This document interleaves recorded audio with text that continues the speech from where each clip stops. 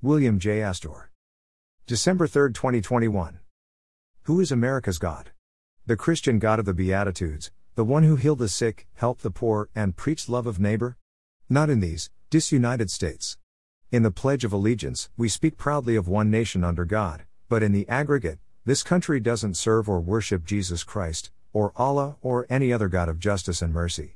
In truth, the deity America believes in is the five-sided one headquartered in Arlington, Virginia. In God we trust is on all our coins.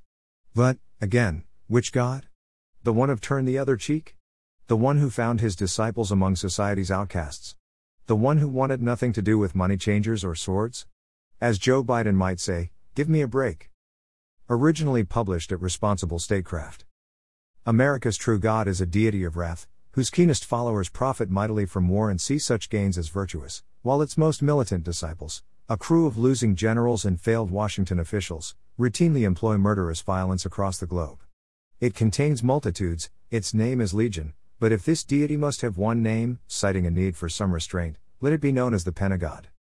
Yes, the Pentagon is America's true God. Consider that the Biden administration requested a whopping $753 billion for military spending in fiscal year 2022 even as the Afghan war was cratering. Consider that the House Armed Services Committee then boosted that blockbuster budget to $778 billion in September. $25 billion extra for defense, hardly debated, easily passed, with strong bipartisan support in Congress. How else, if not religious belief, to explain this, despite the Pentagon's prodigal $8 trillion wars over the last 2 decades that ended so disastrously? How else to account for future budget projections showing that all-American deity getting another $8 trillion or so over the next decade, even as the political parties fight like rabid dogs over roughly 15% of that figure for much-needed domestic improvements? Paraphrasing Joe Biden, show me your budget and I'll tell you what you worship. In that context, there can't be the slightest doubt, America worships its Pentagon and the weapons and wars that feed it. Prefabricated war, made in the USA. I confess that I'm floored by this simple fact. For 2 decades in which forever war has served as an apt descriptor of America's true state of the union, the Pentagon has failed to deliver on any of its promises. Iraq and Afghanistan? Just the most obvious of a series of war on terror quagmires and failures galore. That ultimate deity can't even pass a simple financial audit to account for what it does with those endless funds shoved its way, yet our representatives in Washington keep doing so by the trillions.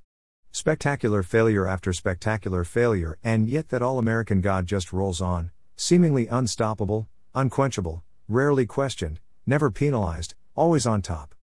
Talk about blind faith. The Pentagon advances a peculiar form of war, one that would puzzle most classic military strategists. In fact, its version of war is beyond strategy of the Clausewitzian sort. I think of it as prefabricated war, borrowing a term from the inestimable N. Jones's recent piece for Tom Dispatch on our Afghan disaster. It's a term pregnant with meaning. Prefabricated war is how the Pentagon has ruled for so endlessly long. There is, as a start, the fabrication of false causes for war. In Vietnam, it was the Gulf of Tonkin incident, the attacks on U.S. Navy ships that never happened. In Afghanistan, it was vengeance for the 9/11 attacks against a people who neither planned nor committed them. In Iraq, it was the weapons of mass destruction that Saddam Hussein didn't have.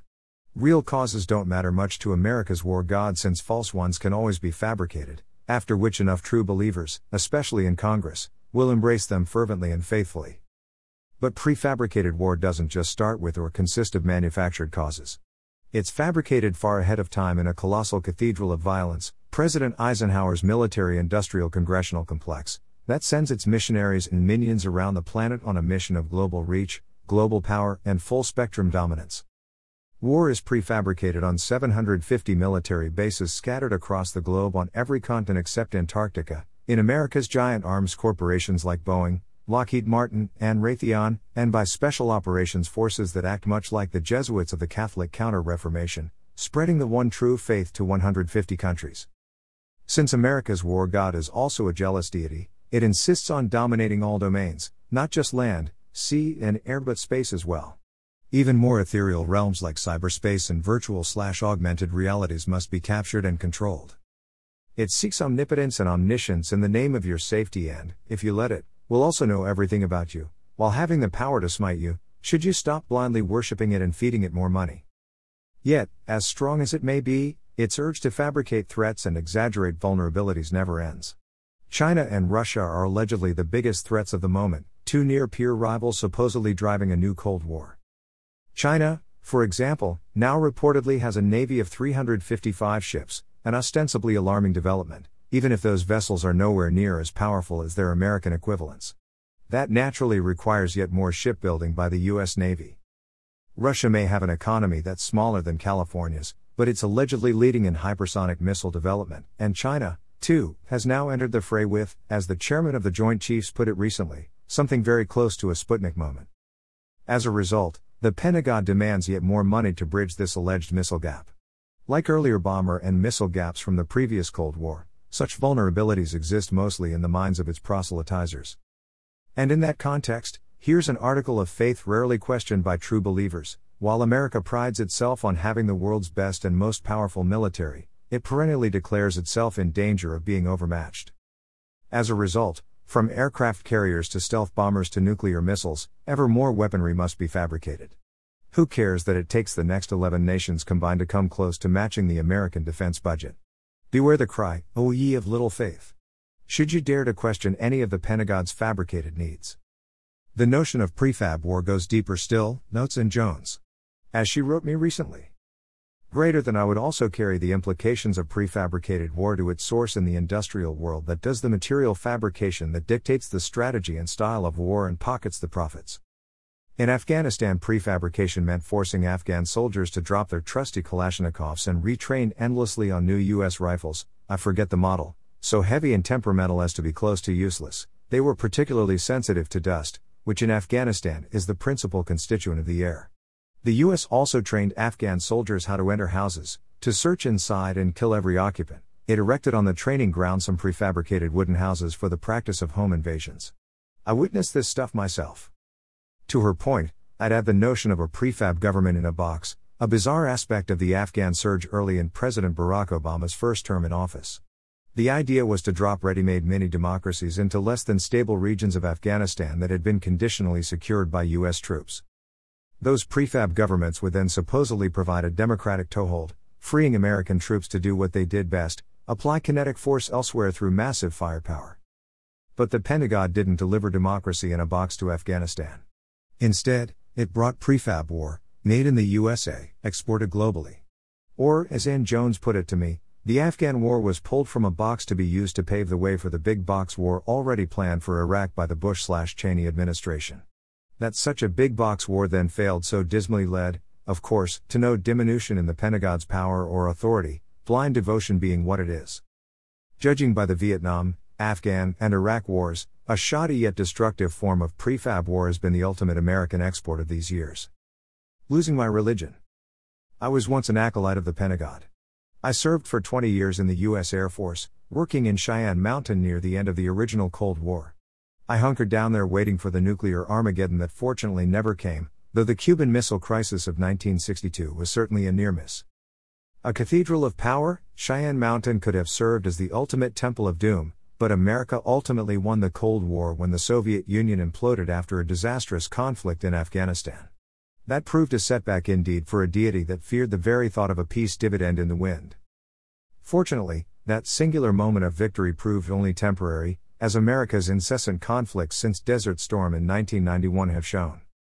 In 1992, the year after the Soviet collapse, I found myself walking around the Trinity test site in Alamogordo, New Mexico, where the first atomic blast rumbled and roared in July 1945.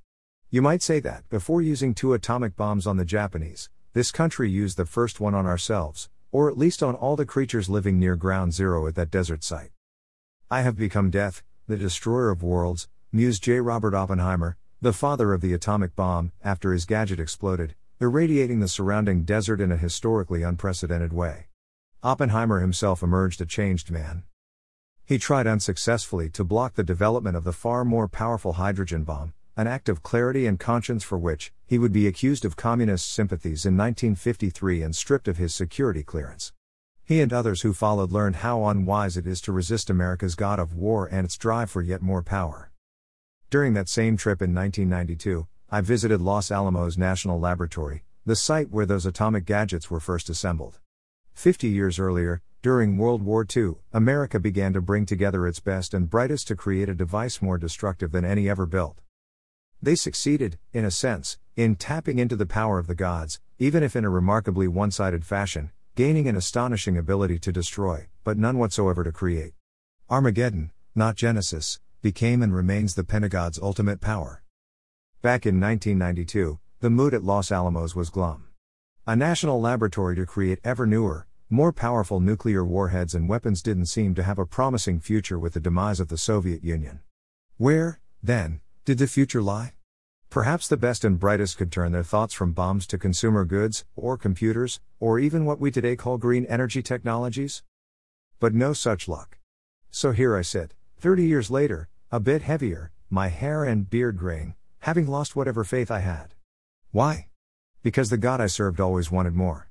Even now, it wants to spend up to $2 trillion in the coming decades to build modernized versions of the nuclear weaponry that I knew, even then, could only create a darker future. Consider the Ground-Based Strategic Deterrent, or GBSD. It's an innocuous acronym for what someday will be hundreds of land-based nuclear missiles, one leg of this country's nuclear triad, the others being the Navy's Trident submarine force and the Air Force's strategic bombers.